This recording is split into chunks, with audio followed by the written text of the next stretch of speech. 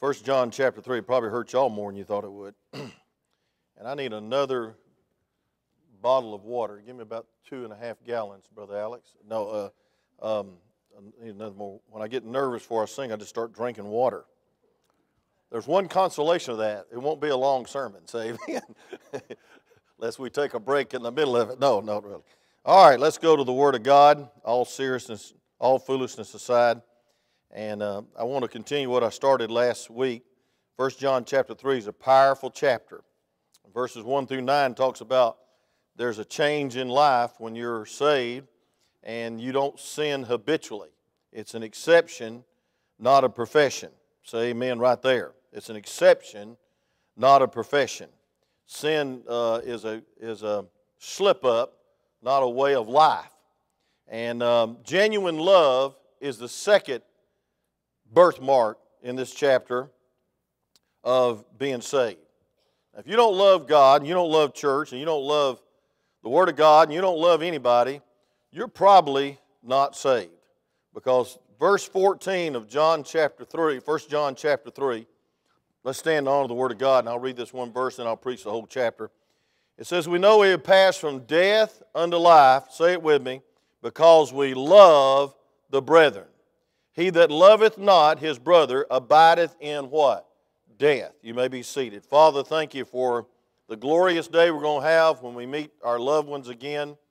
Lord, it's the only comfort we have. The only hope we have is to see you face to face. But God, it's an awesome thought too that we'll, at the judgment seat of Christ, give account of what we did from the day we were saved to the day we died or the rapture takes place. And Lord, there's going to be two criteria. How much we loved you and for who we did what we did, and it should be all for your glory. So Lord, help us. Help us to love you more than we ever have, and help us, dear God, to love others, even those that are loving and unlovable towards us. And so Lord, please, God, please, fill us to overflowing with you, and you are love. In Jesus' name, amen. Last week we started verse 11. It says, "So this is the message that we heard from the beginning, that we should love one another." That we should love one another. And number one, Brother Joel, love is extensive. It goes in verse 16, down to verse 16. It says, "Not as Cain, who was the wicked one, who slew his brother, and wherefore slew he him, because his own works were evil, and his brother's righteous." Cain came with the blood. Abel came with the blood, Cain came with works. And works are never accepted in the eyes of God. That's a good remedy for dealing with every cult. Amen. I took a 10-page biblical comparison of what the Mormons believe versus the Bible. And you pray God would use that. But folks, I want to tell you something. Every cult has this thing. They're bringing their fruits. They're bringing their fruits. They're bringing their works. And over religion, Cain got mad and killed his brother. Cain set the example of what self-love is all about. Look at verse 13. "Marvel not, my brethren, if the world hates you. We know that we have passed from death into life, because we love the brethren. He that loveth not his brother abideth in death." That means you're lost. "Whosoever hateth his brother," listen now, is a murderer. And ye know that no murderer hath eternal life abiding in him." And so love is extensive. Look at verse 16. "Hereby," listen now, "perceive ye the love of God, because he laid down his life for us." We ought to lay down our lives for the brethren. 2 John 3:16. We ought to know about the love of God, and we ought to show it, and we ought to be extensive in it. The love of God is deeper than the love of man. And then number two, love is expensive. Look at verse 17. "But whosoever hath this world's goods, and seeth his brother have need, and shut up his bowels of compassion from him, how dwelleth the love of God in him?" We looked at Calvary. We see that love meets our needs. We yield to the resurrection, then we want to meet other people's needs. And what the world needs more than anything else is to see Jesus in your life. The world needs love. The world needs love. The other Tuesday, I was leaving the YDC, and a guy stopped me. I was letting the head of FCA of all these 3 counties lead this guy to the Lord. And he looked at me and he said, "No, Brother Wayne, you need to lead him, Lord." I said, "Okay, I'll be glad to." And today we had a meeting, and he said, "Brother Wayne, we're having a problem with FCA. My speakers are not giving invitations, and they're not presenting the gospel like they should. Would you train them?" I said, "I'll be glad to." 770 teams, over 3,000 athletes and non-athletes are in the FCA in 2 counties. And I'll have the opportunity to tell them and show them how to present the gospel, also how to draw the net. I believe everybody will draw the net, and that means give an invitation. But I want to say this, friend, the greatest invitation you could ever give someone is to live it, and live it with love. Your love ought to be different than the world's. The world's self-love. The world's self-righteous. The world is bartered love. You scratch my back, I'll scratch your back. But I want to tell you something, the Lord's love, the Lord's love is unconditional, sacrificial, and always giving. So love remembers the source of everything it has, Calvary. So verse 17 is a wonderful verse on the expensiveness of love. And then love is expressive. Look at verse 18. "My little children, let us not love in word, neither in tongue, but in deed and in truth." It's easy to say, "I love you." But wonder if your husband never kissed you. Would you think he loved you? What if your husband never touched you? Wonder if, ladies, your husband was never around and never talked to you. Would you believe that he loved you? No. You would be suspicious that he loved somebody else. Folks, love is expressive. Amen? Saturday night when I said, "Kyle, you may kiss your bride," I ain't never seen an independent fundamental preacher lay one on a girl so much in my life. I couldn't break them up. I said, "That's enough." Amen? Now it's my privilege to introduce to you Mr. and Mrs. Kyle Haynes. And I tell you what, he was enjoying that. And then they said, "We got to take some pictures. Kiss your bride again." Boy, there they go again. I said, "Glory to God." Amen. They were enjoying that. I don't think they'd kissed before. Amen. And that's very unusual in this day and age. So amen. But I want to get into some new material tonight. I want to give you 4 levels of life found in these verses. You know, he that hath the Son hath life, 1 John 5:12. But he that hath not the Son of God hath not life. You're just existing. Look at 1 John 5:12. He that hath the Son hath life. He that hath not the Son of God hath not life. I use that in jail all the time, saying you're just marking time if you're not born again. But there's 4 levels of life, and it's murder, verse 11, and it's hatred, verse 13 and 14. Then it's indifference, and we have the example of the Good Samaritan, and then it's real love.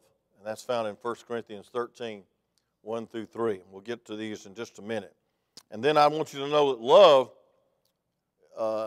has very great dividends. And love is superior to anything you could ever do. God's love. God's love is virtuous, and God's love is a great commandment. God's love is a great testimony, and it's a great motivation. So let's go to the Word of God, and let's just study the rest of this chapter. And I've reviewed last week to catch up all those people that are at the camp. By the way, pray for those up at the camp this week. They have no hot water in the girls' dorm. What'd y'all use it up for? Amen. And there's been a flood in the lodge, and they've had all kinds of tribulation and trials trying to get this camp through. And y'all had perfect weather, perfect showers, perfect harmony, perfect everything. And you ought to thank God for it. But the devil's attacking up there, so you pray for him. Amen. Vision Baptist Church. First level is murder. False religion always is murderous. Why? John chapter 8, verse 44 says that he's a murderer and the father of all lies. And then there's hatred in Matthew chapter 5, verse 21 through 22. Would y'all turn with me there? Matthew chapter 5, verse 21 through 22. And we want to get to this essence of love in our life. Have you ever thought about how God wants you to be? He wants you to be like Him, and He is love. If you're yielded to the Spirit of God, love's just going to ooze out of you. I mean, you're going to love everybody. You're even going to love those that hate you and despitefully use you and talk about you. Love is so supernatural, it gets the world's attention. Say amen. Man, listen. Human love is you love me and I'll love you. Devilish love is you love somebody and they hate you. But I want to tell you something. Spiritual love is you love those that hate you. Jesus loved those that rejected Him. Look at Matthew chapter 5, verse 21, please. The Bible says, "Ye have heard that by the old times, thou shalt not kill. But whosoever shall kill shall be in danger of judgment. But I say unto you that whosoever is angry with his brother without a cause shall be in danger of judgment. And whosoever shall say to his brother, Raca, shall be in danger of counsel. But whosoever shall say, Thou fool, shall be in danger of hellfire." And so the Bible equates hatred to murder. We murder people's reputation. We murder people's emotions. We murder people's feelings. And we don't even care. And I want to tell you something. Some of the tools of it is called Facebook. If you'll keep your face in His book, you won't murder people on it. You'll compliment and encourage people. Say amen. You'll use it as a prayer tool for the missionaries, and you won't slander people. And so we need to realize that, folks, there's a level of living that the devil loves, and that's where people hate each other. I don't know if you've ever hated anybody, but you probably didn't want to murder them, but you just wanted to hurt them real good. Amen? And I want to tell you this, friend, that's not God. That's not God. We need to see that the first level is murder. You can digress that, but it's hatred of heart. There's a lady one time got bit by a dog that had rabies.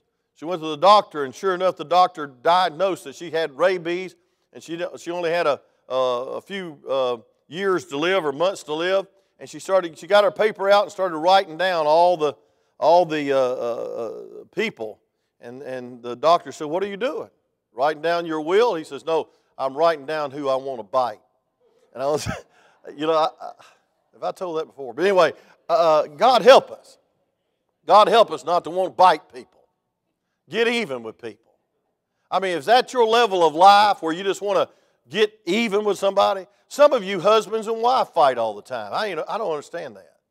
Praise God, make up and come to church and smile. Say amen. But some people fuss and fight, act like Comanche Indians, then come in here and sit down like wooden Indians and saints. You're not fooling God for a minute. You need to be full of love. Husbands, love your wife even as Christ loved the church.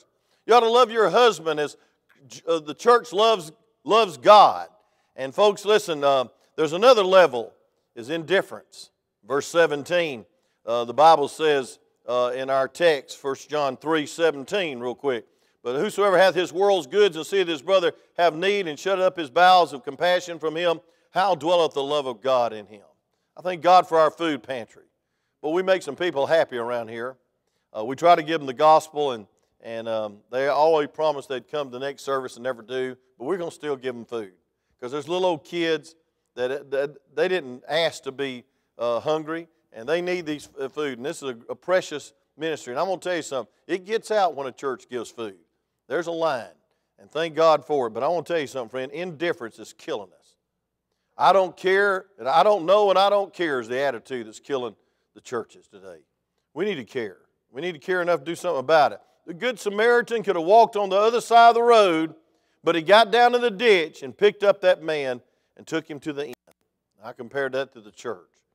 And folks, we need to get down in the ditch and pick people up, not compromise. Then the fourth level is love. Why is love absolutely the greatest virtue? I'll tell you why. Because God said it was. Turn to 1 Corinthians chapter 13. 1 Corinthians chapter 13. Do you love everyone? Let me ask you a question, and this is where we're going to get to because I'm talking about a good conscience in a minute. Is there anyone in this world you got an ought against? If you do, you can't pray. And I want to tell you this, if you have an ought against a brother and if you don't love, you have a clouded conscience, you have no confidence, and your communion is hindered. And there is no little sin when it comes to sin because any sin cuts you off from the fellowship of God. So when you pillow your head tonight, if somebody comes into your mind that you'd like to slap a little bit and hurt a little bit and talk about a little bit and slander on Facebook a little bit, you just might as well not pray anything because your prayers are not going to be answered. And that's sad. Because I'm going to tell you something, no grudge is worth being cut off from God's communion. I'll get to that in just a minute. But look at 1 Corinthians 13. I'll show you a few things about love in the Bible. It says, moreover, brethren, By the way, this chapter is right in the middle of two very controversial chapters about gifts. And it says in verse 31, but covet, in chapter 12, but covet earnestly the best gifts, but I show you unto you a more excellent way. What is that excellent way? Chapter 13, love. Then you finish chapter 13, look at the first verse of chapter 14. That's a real controversy. That puts the tongue speaking out of the church. That stops women from speaking in church tongues in the church. I want to tell you something. If you took the women out of the tongue movement, you wouldn't have one. Because every charismatic church I used to go to, which I didn't have enough sense not to go to, because we was in a traveling team and we'd sing at any church, and that was dumb. But I was just following my leader. Every time somebody spoke in tongue, there was a woman. The Bible says women be silent in the church. That doesn't mean you can't give a testimony. Say amen right there, Miss Rose. Amen. That doesn't mean that. It doesn't mean you can't teach other ladies.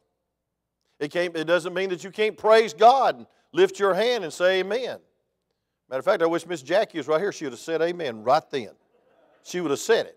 She would have raised her little hand and said amen. And I bet well, I don't bet, but I guarantee you she's amening while she's working tonight, watching the broadcast because she never misses. But I want to tell you something, friend. All that shouting and all this gift and all these gifts, the Bible says you'd rather speak one word of prophecy than 10,000 words of an unknown tongue. But that's not what's even superior to gifts. Not prophecy, but love. Love. Chapter 13, he takes a whole chapter and says, wait a minute, I've dealt with it in chapter 12. I've dealt with it, I'm going to deal with it hard in chapter 14 because the church is splitting and splattering over division and chaos and crazy worship. And everybody's speaking in tongues at the same time. Make sure you got an interpreter. If you got an interpreter, that means it's a language. Amen? It's not some static, gibberish, heavenly language. Amen? I don't know where that came from. In 1909, the Azusa meeting is where it came from. But I want to tell you something, friend. 1 Corinthians 14 came from the Bible. So you want to deal with it. But I want to tell you something. Back in 13, it tells you what your attitude ought to be, even towards those that are doctrinally wrong. It says, though I speak in tongues of men and angels and have not charity, I become a sounding brass and a tinkling cymbal. You know, I think Paul had some guts. He's calling all those people that's obsessed with the lesser gifts sounding brass and tinkling cymbal.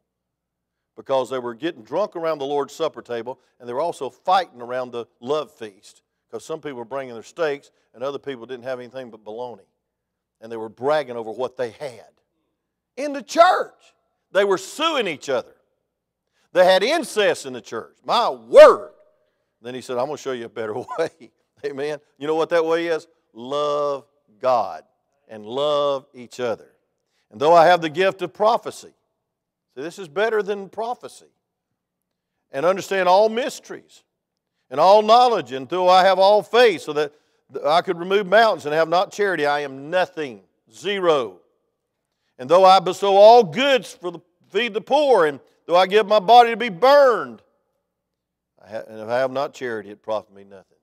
It says you can be a martyr, and if you don't love God, it's a zero. It doesn't count. It's nothing. And so let me just give you a few things. You might want to write this down. I don't have it in the notes, I don't believe. Go to the next one. I might have a few of them. The attributes of love. Love is the greatest virtue. It's superior to eloquence, prophecy, mysteries, knowledge, faith, feeding the poor, and martyr's death. Love is superior to all those great attributes of being sensational, spectacular, and sacrificial. Love. But let me just say this, according to our text, love is a proof of life in Christ. We know that we pass from death and life because we what? Love the brethren. You know, I love this church because you're so loving. As far as I know, nobody hates anybody around here, and all you gossipers need to lay your tongue on the altar if it'll hold it. You got something better to do than cut people down. Say amen. You say, how do you know who you're talking to? I'm just shooting a shotgun. If it hits, you'll probably say, ouch. Amen. But I want to tell you something, friends. Some people are so negative, they have a half full glass of water and they say it's half empty. Some people are so critical, and the reason they're critical, anybody's critical, is because you're so insecure, you need company in the ditch of your insecurity. What you need to do is get secure in the Lord, and you don't have to cut anybody down to make yourself look better. Say amen right there. I'm dealing with this because it probably needs to be dealt with. I don't know. I hadn't heard lately because no gossiper calls me. I wonder why. But folks, we got more to do than cut each other down. Hey, if you got a problem with somebody, why don't you pray for them about 5 days and fast for them about 3? I guarantee you, God will melt your heart towards them. Now, I'm talking about the X's and the O's in here. I'm talking about ex-wives, ex-husbands. I'm talking about people that's hurt you and spoke terrible of you and hurt your children. You need to love them. You say, well, I can't. That's the very fact. Jesus will love them through you. And so, folks, love is proof of genuineness and conversion. And love is proof of obedience. John 14:13 says, if you love me, keep my commandments. Hey, listen, love is a proof of faith. Would you look at 1 John 4:19? 1 John 4:19. Don't you love this sweet chapter, this sweet fellowship described in John 1 through 5? It talks about sweet fellowship. And folks, there's nothing that hurts your fellowship more than you have some grudge or bitterness in your heart. Now, I want to tell you something. Sometimes it's misdirected. Your daddy let you down, so you can't stand anybody else. Your wife let you down, so you got a thing against all women. It's called rejection syndrome. You don't know who you're going to reject next because you're so bitter. And folks, what we need to do is let that bitterness melt into God's love and treat people like God treats you. Look at this, 1 John 4:9. I think it's 4:9. The Bible says, and it was manifested. No, it's 19. It says, we love him because he first loved us.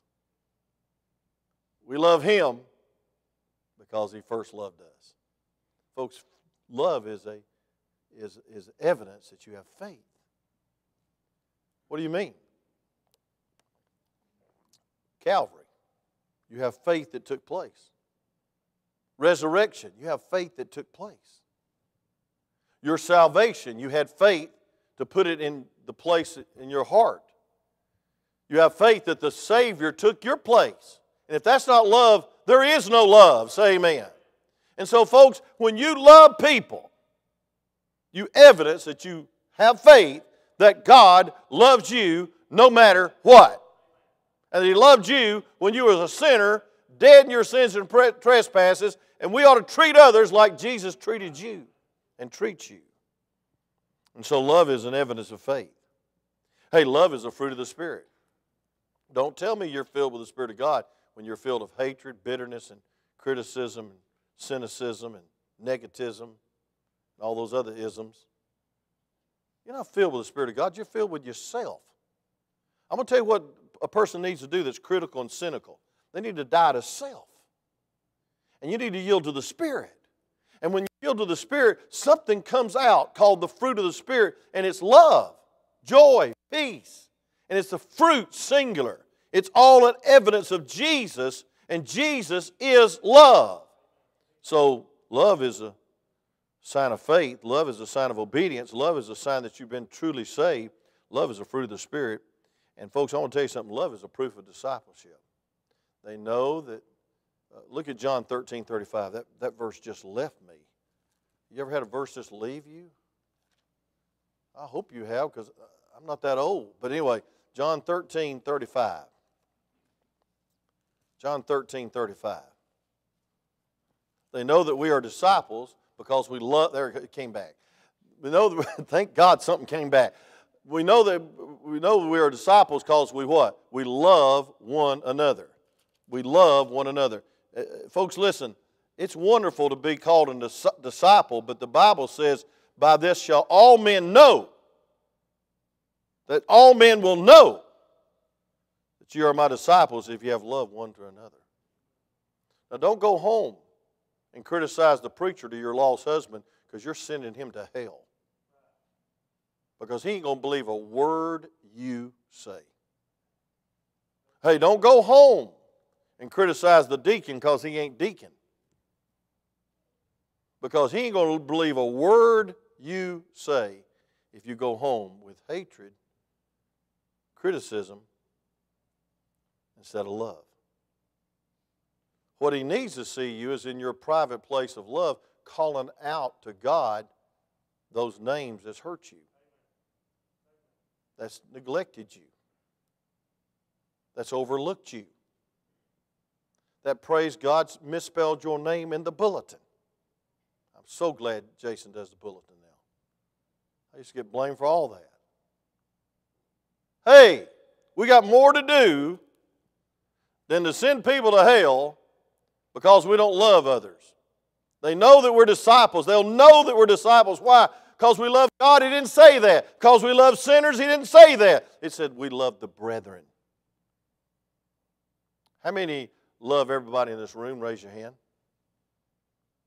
Raise your hand, please. Please raise your hand. Okay. Amen. I was worried there for a second. Amen. But I believe our church does love everybody. Somebody told me the other day, they met me at the camp meeting up there, and they said, I appreciate your message. I preached this yesterday morning. I appreciate that message on love. And he says, we visited your church, and your people demonstrate that. Boy, I was so proud. I was proud as a peacock. I said, and he said, there's two great churches, ours, Victory Baptist Church, and yours, because they made us feel at home. We've only been there one time. I was so proud. It's like somebody coming up and just bragging on your children. I said, yes, ma'am. I've been there 41 and a half years, and it's not a drudgery. It's a privilege. The pastor's loving people. I don't have to referee all the time. I don't have to break up the cliques all the time. I don't have to be afraid that I'm going to get voted out the next business meeting. It's just a loving church. I appreciate you for that. And I believe the reason it's a loving church is because you realize with all your heart that it's the greatest virtue. Hey, friend, I'm going to tell you, I'll just close this section real quick because my time's about up. In 1 Corinthians 13, it's the greatest grace, it's the greatest virtue, but also I want to tell you something. It's a criteria for judgment. Paul said, I'm ready to be offered. I've fought a good fight. I've finished my course. I've kept the faith. I believe it's at the order. I'm not exactly sure. But then it said, henceforth there's a crown of righteousness laid up for me, and not only for me, but for those who what? Love His appearing. Now, folks, you know what that's saying? You're going to get a reward in heaven if you love His appearing. And the last time I checked, 1 John chapter 3, verse 4, if you love His appearing, you're purifying yourself. So there's holiness in your life. Now, I want to tell you something. Love is a motive for separation. Say amen right there. I'm tired of everybody saying the independent Baptists are against everything. No, we're not against everything. We're for God. And if you love God, you don't love Satan. If you love God, you don't love the world. If you love God, you don't love sin. That's separation. I love my wife. That's why I don't love every woman in this church like my wife. That love supersedes that love. That was a bad illustration. But anyway. Man, mark that out, Joel. Just cut it out. Joel's laughing from the Washington, D.C. steps. He found a good church, by the way. They pray on the Supreme Court steps every Saturday night. Amen. He loves it. Amen. Hope you don't love it too much because we want him to come back. But anyway, love. And I know Joel wants him to come back. He's climbing ladders trying to get this thing going. Amen. Love is a motive for service. 2 Corinthians chapter 5, verse 14 says that we're constrained by His love. That man was talking to me. He says, hey, go through an invitation right now. Go through how you present the gospel. And we were sitting there, and I was getting a free lunch at the filling station. I was going to do anything you said, amen. And I said, okay, this is how I do it. And I was real loud so the whole restaurant could hear. And you know something? The restaurant emptied out. I mean, we were by ourselves at the most popular restaurant in Dalton, Georgia. I said, well, first of all, you got to get them lost. You know, and I really didn't mean to be that loud. I'm just, my wife says, born that way. But, you know, the main thing is it's not your plan and it's not your presentation. Is that you love souls enough to ask. It's confrontational evangelism, they say. Well, no, it's not. It's just realizing that you might never see them again. And so you need to at least ask them if they died today, they'd go to heaven. Amen? And he's concerned because these new evangelicals, they don't even have an invitation in their church, much less when they're speaking to the ball players. Praise God, I believe if you got 7 minutes with them, 5 ought to be the gospel and 2 ought to be the invitation. And then leave it with God. Leave it with God. Plant the seed. But I want to tell you something. We independent fundamental have been accused of easy believism and 1, 2, 3ism. But I want to tell you something, friend. We need to draw the net. We need to ask people if they died today, they'd go to heaven. We need to do that because, folks, people are dying and going to hell. Does it bother you that people are dying and going to hell? And so it's a proof of, it's motive. It's motive of service. It's motive of separation. And then it's motive for sacrifice. For God so loved the world He gave.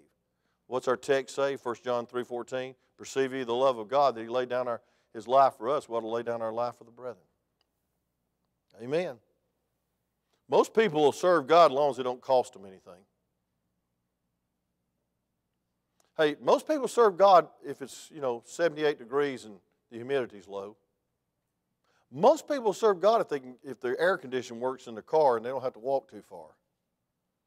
But if you ask somebody to sacrifice one Saturday out of a month, they say, oh, I can't do that. But I guarantee you, somebody gives you $90 tickets like my cousin does often to the Braves game where they feed you food and you sit there with a TV in front of you. And Dale Murphy comes and asks for your autograph. And I mean, it's just an amazing celebrity place. I guarantee you, I'll make my schedule fit that. Say, I'm honest. It's good food, good seats, and the Braves are winning. We make time for what we love. Amen. We sacrifice for what we love. And I want to tell you what we ought to love. God's heart. Souls. Souls. Aren't you glad somebody loved you enough to come to your house? Knock on your door. Preach the gospel. Motive power. I got to hurry. It's a sign of, it's the light of the local church. It's the light of the local church. The Bible says, if you leave your first love, I'm going to take your candle out of you. I'm going to take the candlestick and the candle out of your church. And so that tells me that love is the light of the local church. Amen. He's pleased with the church of love. He said, I know your works, I know your separation, I know you can't bear the Nicolaitans, the heathen works people. I know that you labor and you're weary, but you have somewhat against thee. You've left your first love, and I'm going to come take the light out. Folks, you ought to just realize that the light of this church is God's love through you.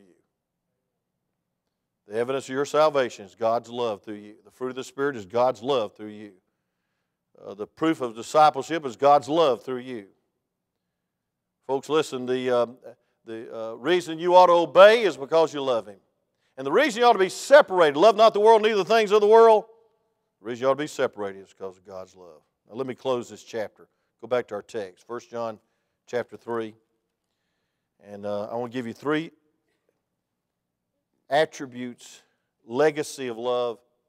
How can I say it? The investment of your love. If you love God and love others, I want to tell you what's going to happen in your life. Three things, three C's, and we'll close. You got them, brother? I think it's the next one.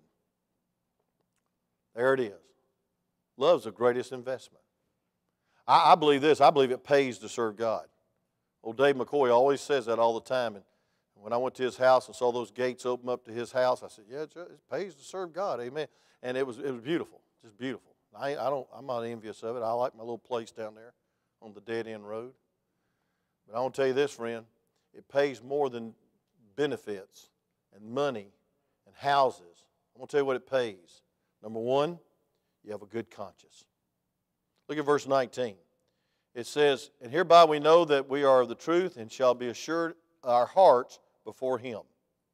For if our hearts condemn us, God is greater than our hearts and knoweth all things. And so, folks, listen, the word heart and conscience is interchangeable in the New Testament. Folks, what causes your heart to condemn you? Lack of love. I want to tell you something. You'll never have a clear, godly conscience if you have something against someone in your heart. When you have love in your heart, you're going to find a wonderful thing happens. Your conscience is going to be clear. God gives you a conscience. He does not give that to your little Fido puppy. Your puppy does not blush. Your cat does not blush. Your cat don't even laugh. I'm not preaching against cats or dogs. Some of you are looking at me real cross-eyed. I can see it right now. Don't you touch my puppy. Okay, I won't touch your puppy. But I'll touch cats for a little while. No, listen to me. They don't blush. They don't have a conscience. God's put a conscience in man. And that's your heart. As a man thinketh in his heart, so is he. And I want to tell you something. According to these verses, if you do not love, your heart condemns you. God is greater than our heart and knoweth all things. Beloved, if our heart condemn us, then we have, if our heart condemn us not, then we have confidence. And so let me just say this in closing. Bill Gothard said this about conscience. A good conscience. It's the inner freedom of spirit and assurance from knowing that you have a transparency towards everyone. And that no one is able to point a finger at you and accuse you of a wrong towards him that you have not made right. I think that definition needs to be repeated. Listen to this. A good conscience is the inner freedom of spirit, disposition, and assurance from knowing that you have transparency towards everyone. That no one is able to point a finger at you and accuse you of wrong towards him that you never made right. That's why the Bible says before you go to the altar and you realize somebody's got an alt against you, first leave that altar and go to that person that has an alt against you. It didn't say you had an alt against them. Say amen right there. You know somebody in this church can't stand you, and you ought to get it right before you try to worship, because you're not worshiping. Say amen. Some of you husband and wives looking like you had a big knockdown drag out on the way here. Amen. God help you. I'm glad you're in church. I'll help you if you want to stay for counseling. When you love, you make it right. And when you make it right, you're transparent. Now, I want to tell you something, friend. You can go ahead and hold a grudge you want to, but that grudge is going to hold you. Look at verse 19. It says, and hereby we know that we are the truth and shall assure our hearts before him. For if our heart condemn us, God is greater than our hearts and knoweth all things. If your conscience bothers you, what do you think it does? It bothers God. You grieve the Spirit. The Spirit's not an entity and a thing like the Jehovah's Witnesses class him as. He's a person. He's God equal. And folks, He's grieved when you have bitterness. Bitterness. It's an acid that destroys the container, bitterness. And it's the acid that destroys assurance. You don't have a clear conscience. And so the first legacy of love is a good conscience.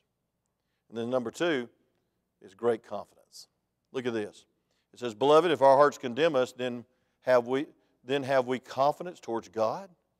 And whatsoever we ask, we receive of Him, because we keep His commandments and do those things which are pleasing in His sight. By the way, the reason love is so virtuous and so wonderful is the greatest commandment. Matthew 22 says it fulfills all the commandments. Love God with all your heart and all your soul, and love thy neighbor as thyself. It summarizes all the commandments. And so I want to tell you something. The greatest sin is not loving God. That's the greatest sin, is not loving God. If it's the greatest commandment, it's the greatest disobedience if you don't love God. Some people never darken the doors of the church. I love God. You don't love God. You can have a bumper sticker on that says honk if you love Jesus, but that don't prove a thing. If you love Jesus, tithe. If you love Jesus, sacrifice. If you love Jesus, tell somebody about Him.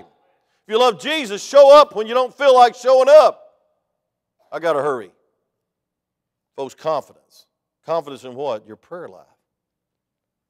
Your prayers will get answered. Psalm 66:18 says, if you regard iniquity in your heart, He'll not hear you. So if you regard bitterness in your heart towards anyone, your prayers is cut off.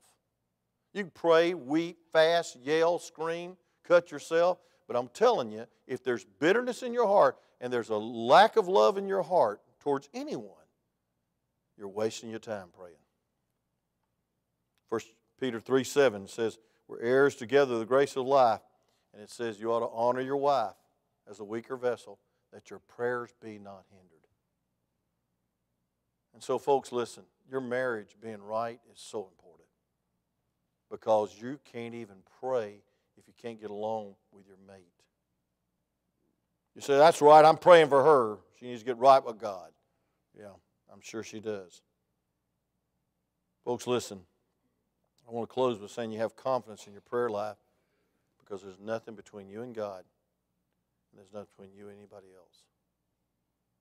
Look at it in context. We've taken it out of context many times, but you put it in context, it talks about the sin of not loving. It talks about displeasing God because you are full of hate and bitterness. Look at verse 22. And whatsoever you ask, you receive of Him, because you keep His commandments and do those things which are pleasing in His sight. And this is His commandment, that we should believe on the name of the Lord, of the Son of God. No, listen. And this is the commandment. Greatest commentary on the Bible is the Bible. Are y'all with me? Verse 23. I looked up and thought y'all were gone. But look at this. It says, and this is the commandment, that we should believe on the name of the Son of God, the Son Jesus Christ, and love one another, as He gave us commandment. That probably sums it up, don't it? You can have a clear conscience and you can have confidence in your prayer life if you love one another. And then the Holy Spirit can make Jesus so real to you. You know why a lot of people don't want to come to church? Because they're full of hatred, full of self, and they don't feel a thing when they get here. And they don't sense anyone when they get here. And they blame it on the preacher for being long-winded or dull. Don't blame it on me. All I can do is transmit it. You've got to receive it. There's thousands of radio waves in here. All you got to do is tune in. You'll get something out of the Word of God. It's a gracious, gracious confidence. And then last but not least, and we've got to close, it says in verse, I believe it's 24, and he that keepeth his commandments. This is talking about love. Dwelleth in Him. And He in Him, and hereby we know that He abideth in us. Remember that word abide, campers, last week? Abide. By the Spirit, which He has given us. Folks, there's a holy communion. 3 C's. There's a good conscience, there's good confidence, and there's gracious communion. Don't give place to the devil through holding grudges. Don't grieve the Spirit. Bitterness, wrath, anger, clamor, evil speaking. You know what evil speaking is? You say stuff like, I hate you. I wish you were dead. I'd like to divorce you. That's evil speaking. Say things you'd never say in your right mind, but you're so angry, you say stuff like, I'd like to kill you. I hate you. I've heard parents come in and say their kids say that to them. And folks, I want to tell you something, that gives place to the devil. And You put yourself in a place of bitterness and unresolved hurt. When somebody hurts you, somebody's done wrong towards you, and that bitterness turns to wrath, and that wrath turns to slow burn and oily rags, and an attic explodes into a smothering anger. And then that anger bursts into flames, and there's clamor, and there's speaking loud, and it turns to evil speaking. And I want to tell you something, friend. God is nowhere around. I know homes that live like that. I live like that. My family was one upset turmoil all the time. I mean, fussing and fighting and hitting and slapping and waking up in the middle of the night, and oh my word, until Jesus took over. Some of y'all been there, done that. And folks, certainly you as a Christian shouldn't be doing that. And here's the key. And the love of God is shed abroad in our hearts by the Holy Ghost. Love is not a way to God. God is the way to love. Let Him be who He is through you. Look at two more verses we close. 1 John 4, 7, 8. 1 John 4, 7, and 8. We'll get there next week. It says, Beloved, let us love one another. For love is of God. Everyone that loveth is born of God and knoweth God. He that loveth not knoweth not God, for God is love. Would you say those last three words with me? God is love. Say it again. God is love. I want to say this. If God is working through your life, they might not describe it as God. They might just say, my goodness, He loves everybody. He loves those people that hurt Him. He loves those people that talk about Him. He's on His knees praying for them. He loves God. But the main thing is, God loves through Him. Don't grieve the Spirit. Don't give place to the devil. Why? Because you need a good conscience. You need some good confidence when you pray. And you definitely need the gracious communion. I love that song. He walks with me and He talks with me along life's way. I don't know the rest of the verse, but praise God, He does walk with us. But He cannot walk with you if you're full of yourself. Who is it that you need to forgive tonight? I had a lady come in my office one time and just weeping, bitter. She said, my marriage is over. I'm not close to my husband. I was thinking, God, I had the door open. I said, why? She said, because my mother let my daddy abuse me and she never did anything about it. And I hate her. I hate her. I hate her with all my heart. And I can't get close to my husband. I can't get close to my children. I'm in a fix. And I said, well, I'm going to tell you what you need to do. And the only way you're going to get free is you got to go to your mother and you got to say, I'm sorry. I forgive you. And she screamed out, I mean loud, says, Brother Wayne, she's dead. And I said, well then, write a letter to heaven and tell her you're sorry. She went home. I was glad she didn't call me and say, I don't know the address and I don't have enough stamps. Thank God. But she knew what I was talking about. And she wrote that letter. And she even read it to her husband. And she'd never shared that with her husband. And she told me the next time she saw, she didn't say anything. There was a glow upon her face. There was peace. She was hugging and loving everybody in the church. And she said, you know something? It worked. It worked. I'm free. She was not only free, she was flowing. And she had gracious communion, and I guarantee you she could pray for her children for the very first time. Bitterness not only eat your lunch, it'll eat your fellowship. It's not worth it. Let's pray. Father, thank you for this great chapter. It's touched my heart. I want to have a clear conscience. As far as I know, I don't know of a person that I have a bitter grudge against. I used to have a hard time with it towards my daddy. Thank God, Lord, you gave me victory over that. And Lord, I love my sister. And Lord, I love those that's hurt me in the past and walked out of this church after I won their whole family to the Lord and didn't even say goodbye. I love them. I love them. I look for opportunities to love them. But God, it's not me, because in my flesh, I'm mean as the devil. In my flesh, I keep a record. But in your spirit, I can love like you love. So Lord, give us all victory to be channels of your love. Lord, love lifted me. The least I can do is lift some other people out of the ditch of hatred through loving them like you loved me when I hated everything. Deliver us from bitterness.